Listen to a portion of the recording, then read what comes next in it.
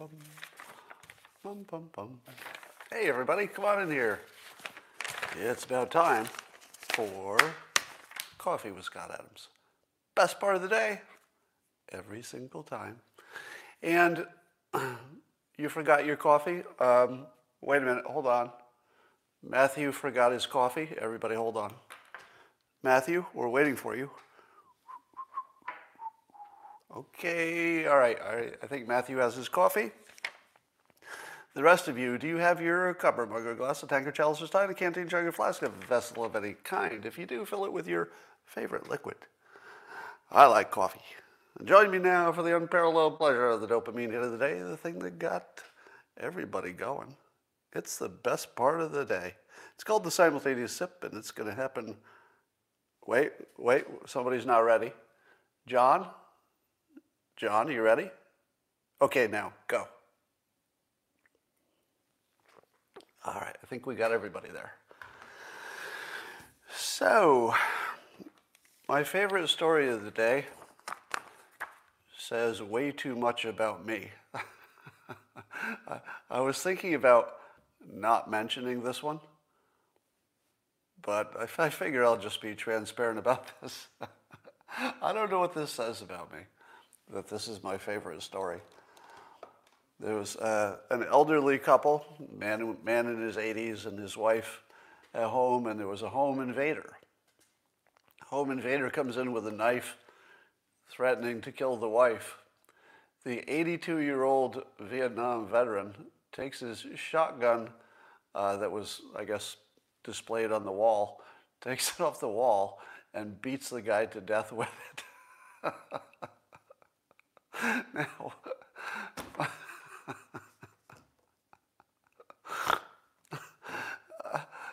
I'm not proud of the fact that that's my favorite story. But I have a soft spot because there are a lot of these stories. It's usually a veteran. Have you noticed that? It's often a veteran.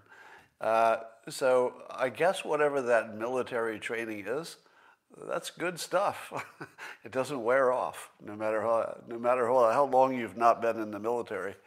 Apparently, you're still willing to take the gun off the wall and beat somebody to death. Now, I'm extra ashamed of the following thing, that after he had subdued the guy, he finished him off. Now, once you're over 80, I think you can do that. I don't know if somebody, say 35, had subdued an invader in their home, and then once the person's on the ground, they beat them until they were actually dead with a blunt object. Wouldn't there be some kind of charges? Because once you've stopped them, I don't know if you're allowed to finish them off. But if you're over 80 and you're a military veteran, thank you for your service. And by the way, he was protecting his wife. And let me put forth a new rule, just in case the legal system doesn't cover every situation. Once you've subdued somebody and they're unconscious in your own home, it's probably illegal to kill them, once they're no longer an obvious threat. But I would like to propose an exception to that rule. If that guy was trying to kill your wife,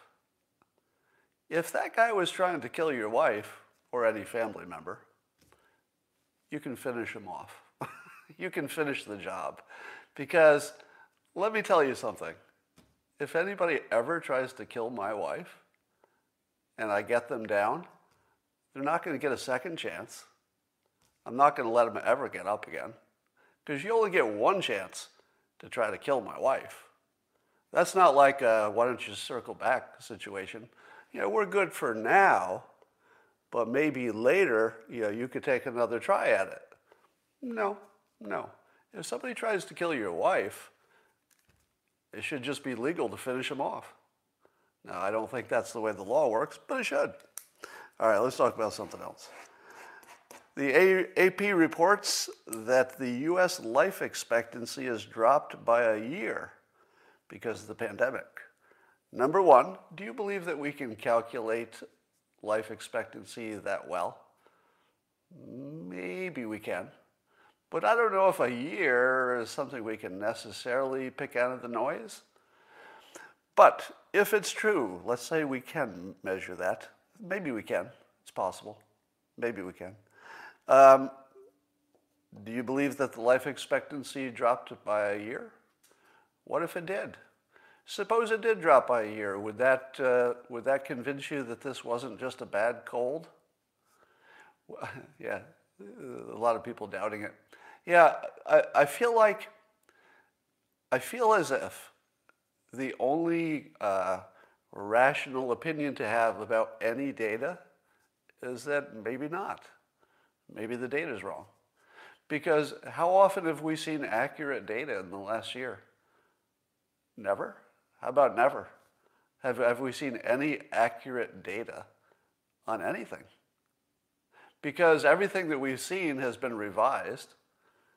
Do you think they're done revising? I don't think so. We haven't seen any accurate data in a year. But then we get this new one and we're like, well, here's some data. I guess this is accurate.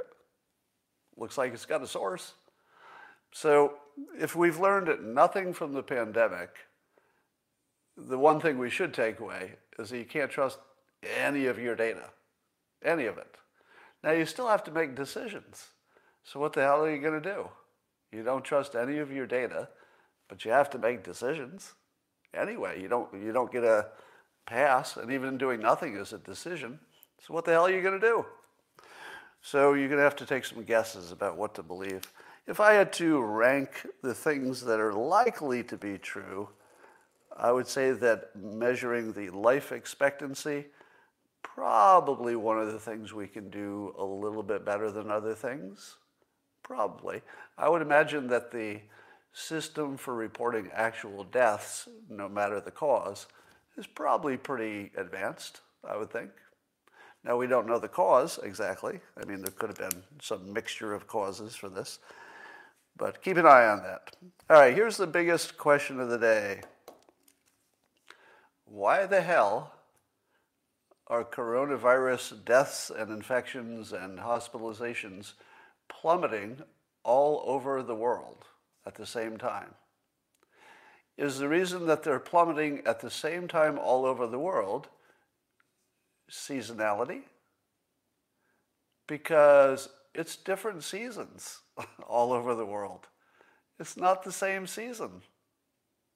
And if, as happened to me this morning, when I said, hey, it's plummeting, people said to me, and I would like to give a good impression of the average person who responded to me, duh, Scott, everybody knows a virus is seasonal. It's seasonal, and so when you see it acting seasonally, why are you surprised that a virus which is always seasonal is acting seasonally? Scott, why don't you understand that? To which I say, I was not under the impression that a virus even uses a calendar. How does the virus know? How does it know what season it is? Right? If the virus doesn't know what season it is, how can it go away? Oh, I know what you're saying. Seasonality is really just a shorthand for the obvious stuff, right? There's more sunshine, there's more vitamin D. When it's warmer, the virus maybe doesn't do the same stuff. Plus you're indoors more. So it's all of that stuff, right? You're indoors more, don't get the sun. The heat doesn't kill the virus when it's on surfaces, right? All debunked. It's all been debunked. Each component of seasonality has been debunked. In other words, they've studied humidity. Doesn't seem to be the answer. It's not the heat exactly. Because let me ask you this, how much time do you spend outdoors in, let's say, Palm Springs? Or, well, actually, they probably golf a lot in the winter. But you would notice all of it, if any of those sub things within seasonality, if any one of them actually made a difference, we would know that by now, right? Because you could just look at different places. Take a place that's really hot, and it's so hot that they don't go outside in the winter, in the summer, I mean. So they don't go outside in the summer because it's too hot. Do they have a plunge in viruses because it's summer? Or do they have an increase in infections because they're indoors, because it's so hot they have to stay indoors? We don't see that. So we're not seeing a correlation with staying indoors, because people do it in hot places. We don't see scientifically that it's the heat or the humidity. They test that in labs, et cetera, and doesn't seem to make a difference. So every component of seasonality, including, and I hate to say this, but I think vitamin D has been debunked. Now, I'm not going to say that for sure, but I think it has. And here's why. Because I believe that every time you see a study about vitamin D, it's at least as likely to be backwards correlation, meaning that people who have low vitamin D have the worst outcomes, but people who are unhealthy in general probably have low vitamin D. So it might be telling you nothing except that people who are generally unhealthy are more likely to die. Number two, we know that when people get the vitamin D concentrate or the activated vitamin D, whatever it is, in the hospitals, there's some studies are saying that it makes a difference. So therefore you say, well, wait a minute. If it makes people better in the hospital, it must be good to take your vitamin D pills and get some sun. But apparently, the type of vitamin D that you get in a hospital is an activated type. You can't buy a pill over the counter that gives you that. And you probably can't get sunshine that would be equal to what you're getting in the hospital with that activated vitamin D. So I don't think vitamin D is the answer, although I'm fairly confident that it's some part of the equation. But I don't think it's the big thing. It doesn't seem to be that correlated or correlated enough with the big peaks and valleys. Then I saw somebody said it's really about holiday get-togethers. Because if you look at the United States, our peaks are perfectly correlated with Halloween, Thanksgiving, and then Christmas. And you look at the graph and you go, oh, it's pretty convincing. And then the skeptic comes in 5 seconds later and says, you're forgetting the regional effects. If you look at the country's average, it does look correlated with those three events. But if you look at regions, there are regions that didn't have that effect. How could that be? It was only the average that looked like it. But how in the world could there be a region in the United States that didn't have a Christmas effect? Is there some region in the United States where they don't celebrate Christmas the same way? I don't think so. It's pretty uniform across the country, I think. So almost everything that you can come down to doesn't matter. What about leadership? How about leadership? We've got countries doing all kinds of different things from Sweden to India to China to the United States, all kinds of different leadership things. And they're all having similar peaks and valleys, no matter what the leaders are doing. How do you explain that? Does that tell you that masks don't work? It doesn't tell you that. It definitely doesn't tell you that masks don't work.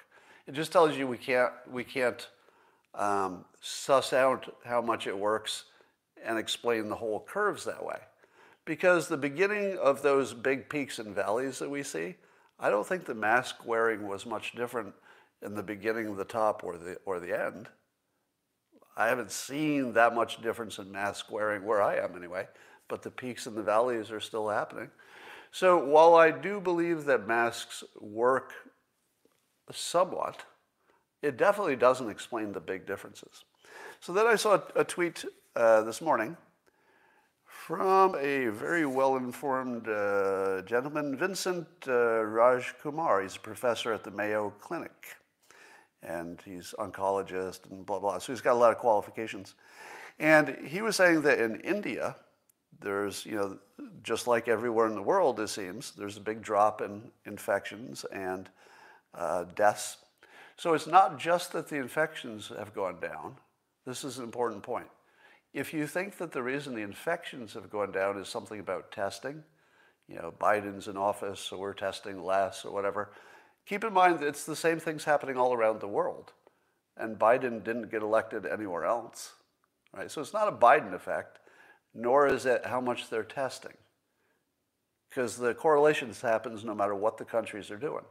And the testing wouldn't have anything to do with how many deaths and ICU residents there were. So we're seeing still a big mystery.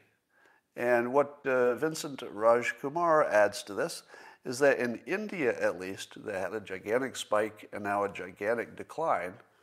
Apparently the seroprevalence in a few cities, Chennai is one, Chennai, if I'm pronouncing that right, was 40% in November, which means it could easily be over 50% by now.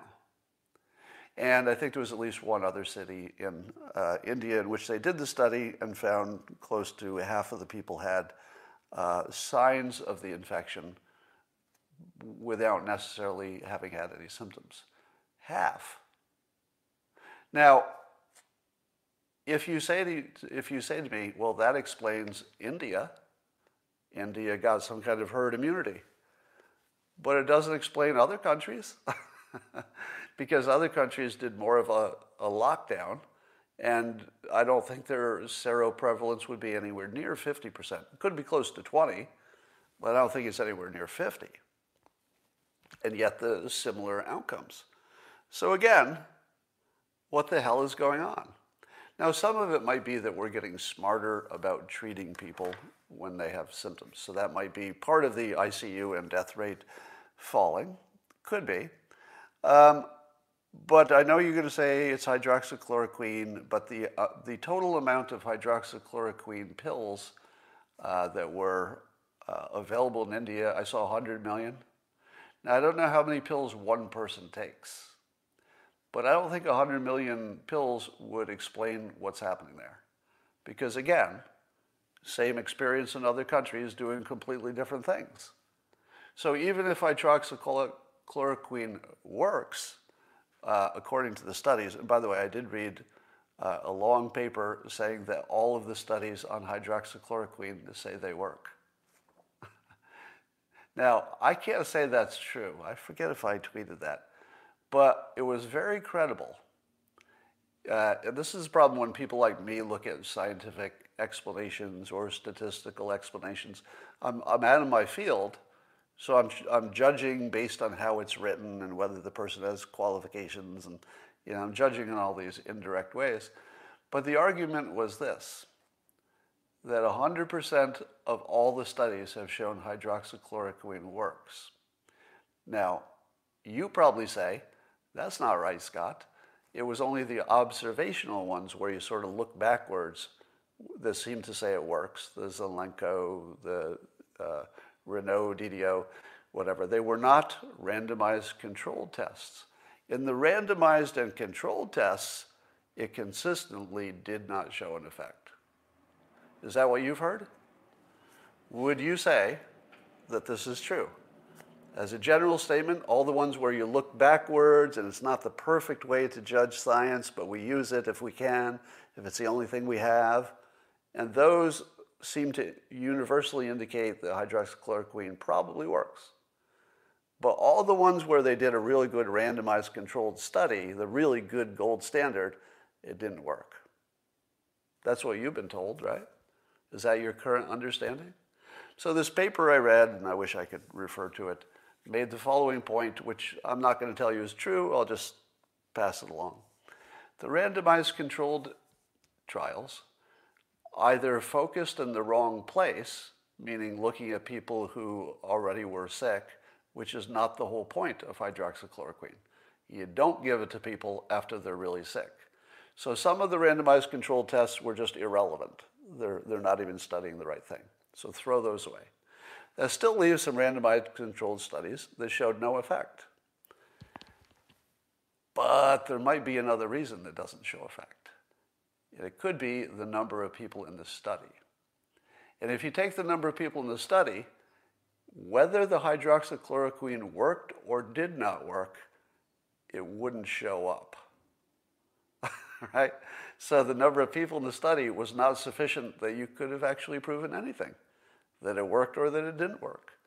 And sure enough, they did not show that it worked, but they also didn't show it didn't work because they didn't have enough study people. All they did is show that they couldn't show that it worked. And how does the news present that? The news says it doesn't work. But that's not what those tests showed, according to this person who seemed smart that I was reading. And what they did was they took the randomized controlled tests that did study at least something close to what you were supposed to be studying, and they added them together. I'm speaking loosely, not in statistically technical ways. If you take the various randomized controlled tests, you add them together until they do have statistical meaning, the benefit of the hydroxychloroquine is really clear, like it's a big benefit.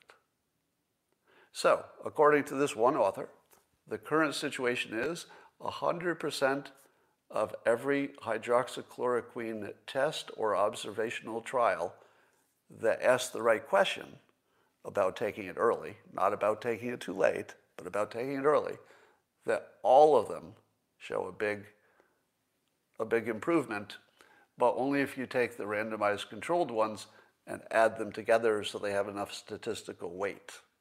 Now, can you add different things together?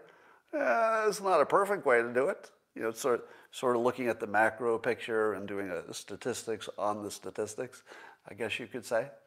Now, I do not promote that point of view which I'm describing, which is somebody else's point of view and somebody who looked into it. I'm just telling you that there is an argument out there that every look at hydroxychloroquine showed it worked. So that there's a point of view out there that says that. It is not my point of view, so I don't get kicked off of social media. Got that? Not my point of view. Just telling you somebody else's point of view. All right. So here's the thing. I don't think there's enough hydroxychloroquine that was prescribed in India. I don't think 100 million tablets would explain what's going on there. And the other problem is, apparently if you don't get the hydroxychloroquine pretty close to the first day you get the infection, its ability to help you decreases rapidly the longer you wait. How many people take hydroxychloroquine the day that they get the infection? 0? Maybe 0? I wouldn't take any hydroxychloroquine or anything else until I had something that looked like a symptom. And that's going to be days later, right? So I don't know that even if hydroxychloroquine works, I don't know that it could practically work because you don't know the day you got it. So the only way you could do it is everybody take it all the time, I suppose. But nobody's going to take it on the day they got the virus because they don't know they have the virus. They're going to wait a few days. So I'm just not even sure it would make that much difference, even if it works, the way it's being prescribed anyway. So what do you think of, oh, I'm sorry, the seroprevalence was somewhat, I think I may be mixing my topics a little bit. So part of the theory about India is that they would have cross-immunity from prior coronavirus infections. Now, I thought that had been debunked, but I don't have a source for that. Last June or so, people were talking about this cross-immunity thing, but are they still talking about that? Because I feel like I saw something that debunked it recently, but I don't have a source, so I'm not going to say that's true. We'll talk about Simone Sanders in a minute. Somebody's asking about that. All right. So here is my best guess on what it is that's driving infections all over the world, and I'll just put this out here because I don't have a better infection. I think the biggest factor is the degree of strange you let into your house. Now, I'm using strange the way the old timers used strange to refer to having sexual relations with somebody who's not your regular. That would be your strange. So an old-timey kind of saying. It seems to me that the thing about holidays is not so much the weather, because the weather is different all over the world during holidays, but rather it's the one time people aren't going to wear masks and they'll be in close contact with people from other places. I think when your family comes in town, you don't wear a mask, do you? Does anybody wear a mask if their cousin comes into town for Christmas and your cousin is staying at your house? Are you wearing a mask in your house because your cousin came and your cousin's from another state? Right. Oh, somebody said yes. Somebody actually said yes. But the comments coming through are no, no, no, hell no. So I think that you have this problem. The number of people who cross the transom into your house who are not your regulars is probably 80% of the story. That's my guess. My guess is that 80% of the infections are because you let somebody in your house who is not among your regular people you let in the house. And that, of course, goes wild around, holidays, and that's probably the whole thing. Do I? Nope. Nope. I do not. So if my adult stepdaughter visits me in my house, as she did recently, so she's socially distancing in another place typically, so I don't run into her too many times, even though we live locally. But when my own stepdaughter comes in my house, no, I don't wear a mask. But if anybody else comes in, when the plumber comes in, et cetera, I mask up the whole time. So anybody else who comes in my house, I'm going to mask. But my stepdaughter? Can't do it. I just can't do it.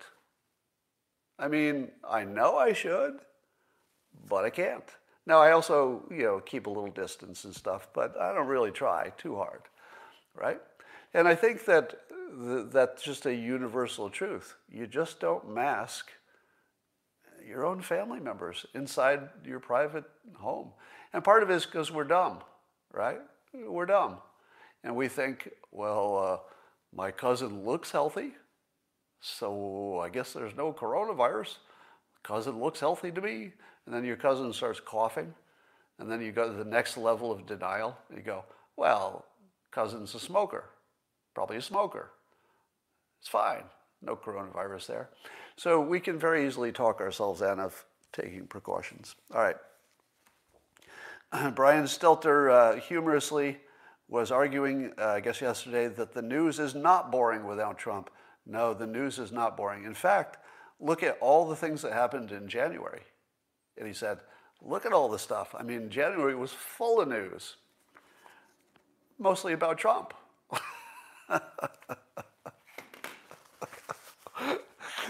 What news was Brian Stelter watching for the month of January?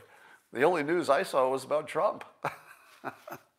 It's what Trump did on the pandemic compared to Biden, what Trump did, the Capitol assault, Trump's impeachment, what Trump is saying.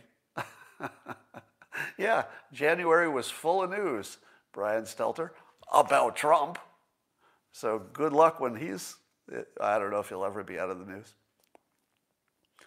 So now that Trump at least he's off Twitter, and he's maybe stepped back a little bit, we don't know for a while, and Rush Limbaugh has passed, who exactly is the voice of conservatives now? There's a giant void there, isn't there? Who would you say is the voice of conservatives? I'm seeing Tucker Carlson, Rand Paul, Ben Shapiro, Ted Cruz, Crowder, Glenn Beck. So those are the names, Mark Stein. I'm just reading some names going by. But which one of those would carry the weight of a Trump or a Rush Limbaugh? Which one of those has that kind of effect? Because some of them have big audiences. Yeah, Dan Bongino, Hannity. I don't know. Don't know. I feel as if there's a void, and that the ones you name are obviously the ones who, Candace Owens, okay, Mark Levin. Yeah, but all of the people that I've mentioned, have you noticed that they all seem to be in the same sort of zone, right? There's nobody that we've listed who's just like obviously a level above the others in the list. They're all good names. It's not obvious who's going to be who emerges from that. So watching CNN turn on the Democrats and Biden's administration is fun. I was watching John Berman pressing Simone Sanders on whether teachers should get vaccinated. You have to watch that interview. It's going around the internet. But to watch Simone Sanders avoid the question, it was a simple question, and Berman, to his credit, was pressing hard. And he was saying, I like this. He goes, it's not a trick question. I feel like you guys have treated it like a trick question. Is it safe for teachers to go back to school? And then she answers something about, we think teachers should be prioritized for vaccinations. And then John Berman says, okay, that's not quite the answer to the question. The question is, with or without vaccinations, or are you saying that they must be vaccinated before they go back? What is your view? Is it safe for teachers to go back? Well, let me tell you what the Joe Biden administration says about vaccinations. And Berman is like, no, that's not the question. It's a yes or no. And she wouldn't answer. The biggest question in the country, the biggest question about kids going back to school, and Biden's spokesperson wouldn't directly answer it. Are you kidding me? That's a question you have to directly answer. Let me ask you this. Do you think Trump would not be able to answer that frickin' question? Yeah, he could. Do you think Kayleigh McEnany couldn't answer that question? Of course she could. It's not a hard question. It's a yes or no question. Now, you could say yes or no and then add some detail, but it's still a yes or no question. And that was shockingly incompetent, both as communication, but also as policy. It's the biggest question, and they can't even tell us if they have an opinion. That's like not even being there. It's like taking the time off or something. I guess there's reports that Biden's approval rate is plummeting because of the school openings lack of clarity. Now, remember all the words that were used about the Trump administration? It was chaos and incompetence. Chaos and incompetence. But when this happens with the Biden administration, which sure looks like incompetence to me, I don't know how else could you frame it? It just looks like incompetence. Because and I'm not even arguing against the policy. I'm saying if you can't even tell us your opinion of the policy, that's incompetence, independent of whether the policy is good or bad. All right. Adam Kinzinger, so he's Republican, and he was one of the ones who voted to impeach Trump. And he started a group called Country First. So he doesn't like what Trump was up to. So instead of America First, they've come up with this great slogan, Country First.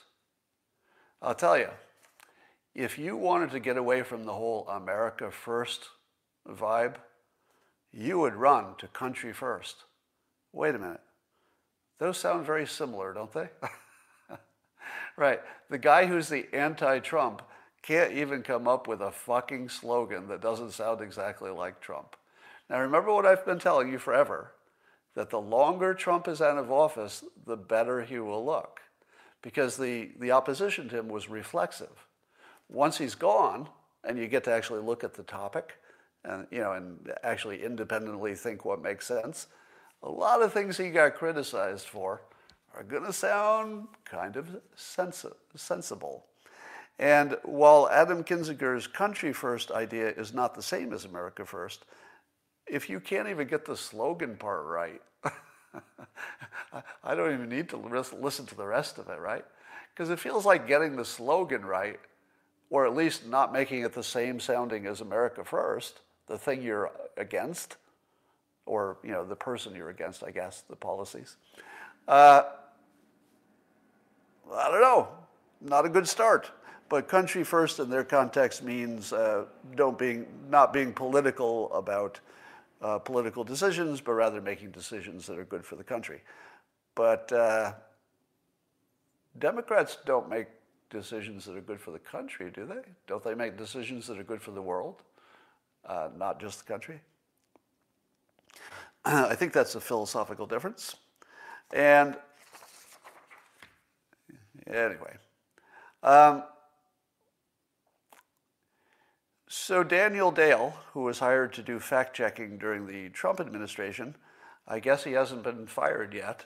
So in order to preserve his job and to not make it look as if he was just a hatchet man against Trump, he remains on the job, but now he's doing fact-checking about Biden. Now, if Biden gave a town hall in which he made 4 false claims, what would be the word or words you would use to describe someone who made several statements which were not true? If it's Trump, would you say he's lying? You would, right? Liar, liar. But no, if it's Biden, you say he made at least 4, and I quote, false statistical claims. That's right. They were just statistical claims. I mean, anybody can make a mistake on like a statistical claim.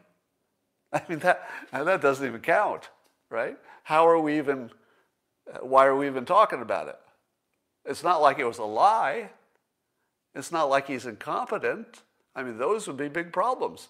No. We're talking about like some statistical, we don't need to talk about it. It's just statistical stuff. Well, what were they? One, Biden said if we kept the minimum wage of $7.25, and then just if we had indexed it for inflation, that it would already be $20 an hour by now. So inflation would have just already pushed it to $20. So what's the big deal about $15 as a minimum wage when it would have been $20 if you just let inflation take it from $7.25? Except that nothing like that is true. Do you know what the inflation would have been?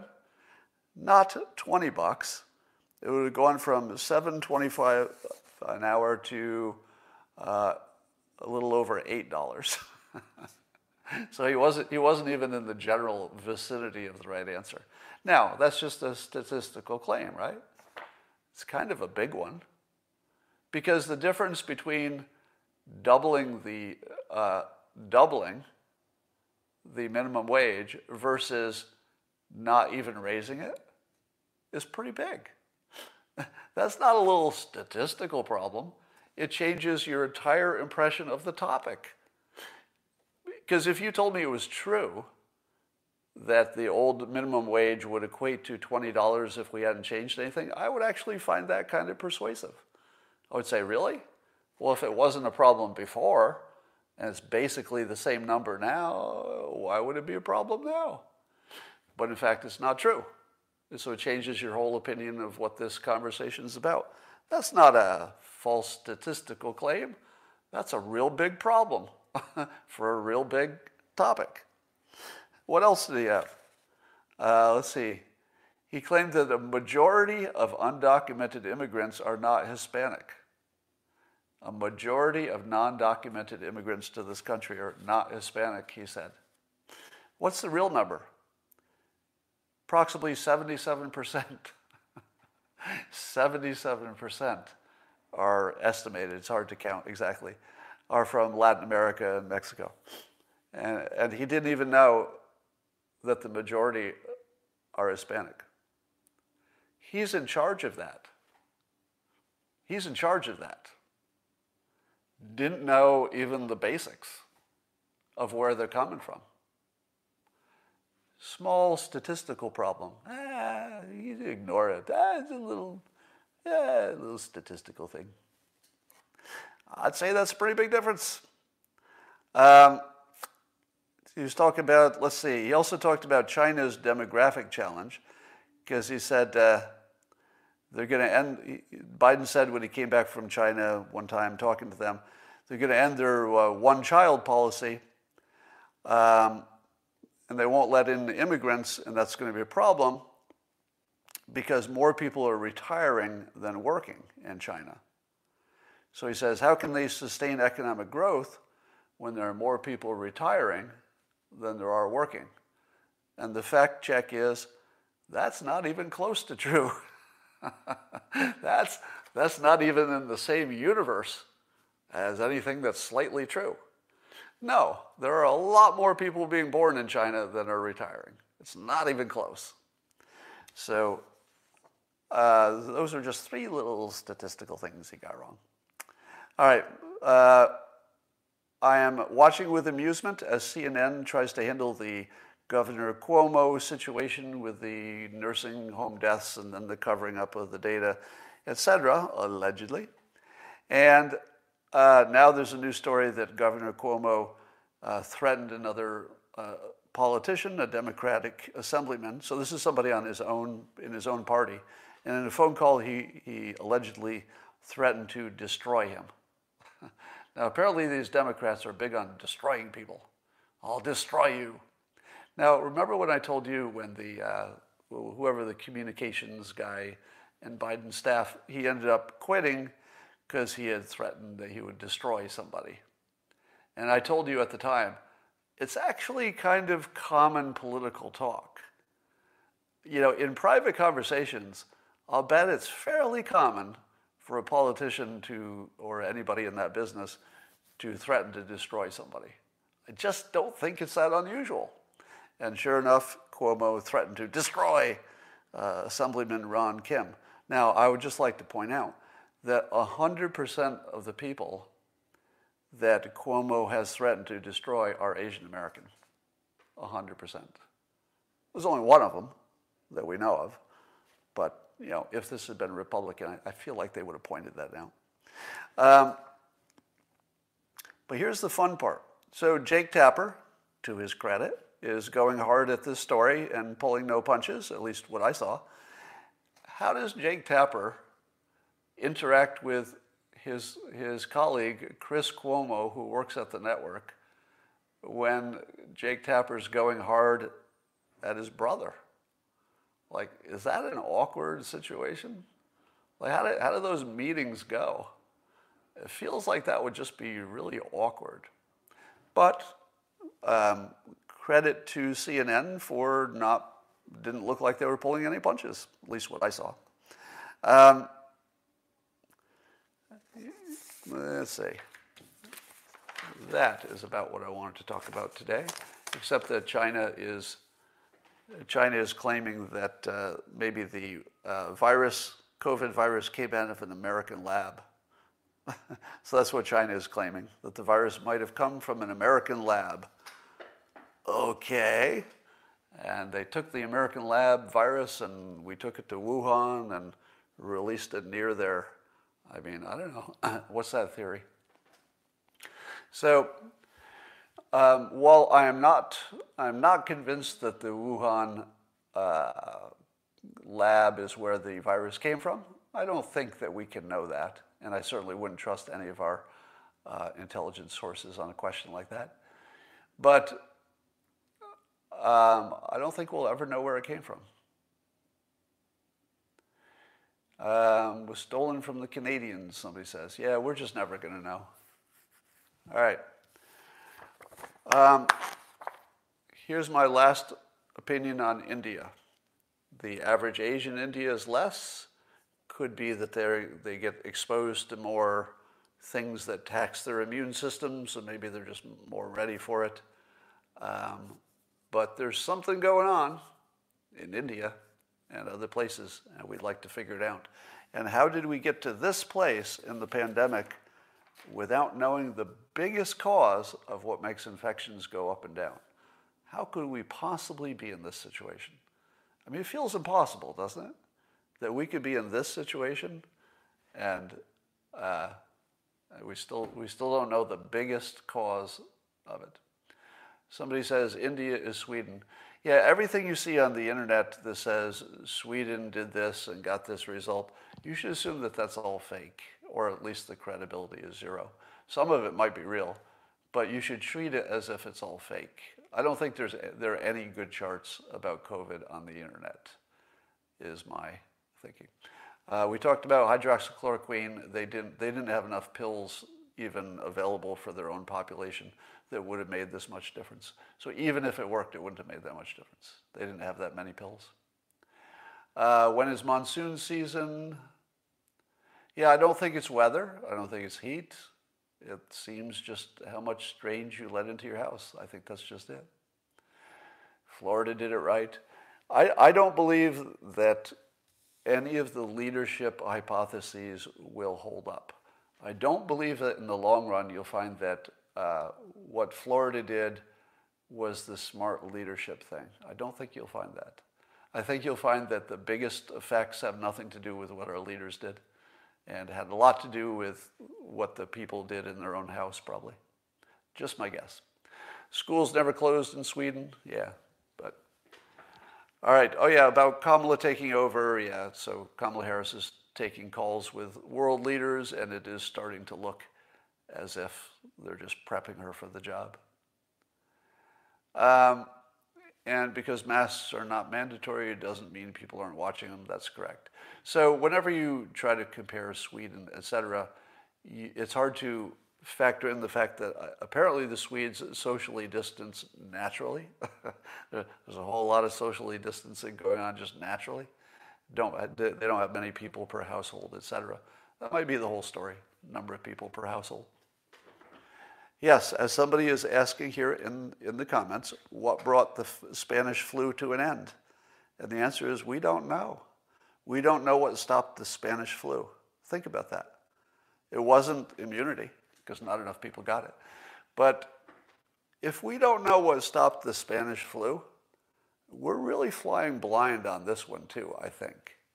And I would have to say there must be some kind of natural immunity that people have, because I don't know what else it could be.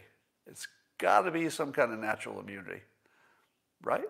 What else could it be? All right, that's all I got for now, and I'll talk to you later. All right, go back to first principles. Give me more. Give me more than that. I hear what you're saying, but I need some context. Am I worried about the shot? I'm going to wait until the last minute. Since it's not available to me, I'm not going to make a decision until it is. You please have Montana skeptic and or Tesla charts on the show to expose the Elon Musk fraud. Well, I don't know what fraud that is, but I wouldn't bet against Elon Musk. Somebody says I had COVID but no antibodies. Do you know, apparently false positive COVID tests are a thing. I just heard of a number of them recently in my personal life. And have I ever chatted with Penn Jillette? I have, actually. I've hung out with Penn Jillette after one of his shows in Las Vegas. Great guy. I like him a lot. I don't know what I was saying. Never bet against Elon Musk. I wouldn't. Florida did better because they did not destroy their economy. Well, here's the thing. We don't know why Florida is doing well.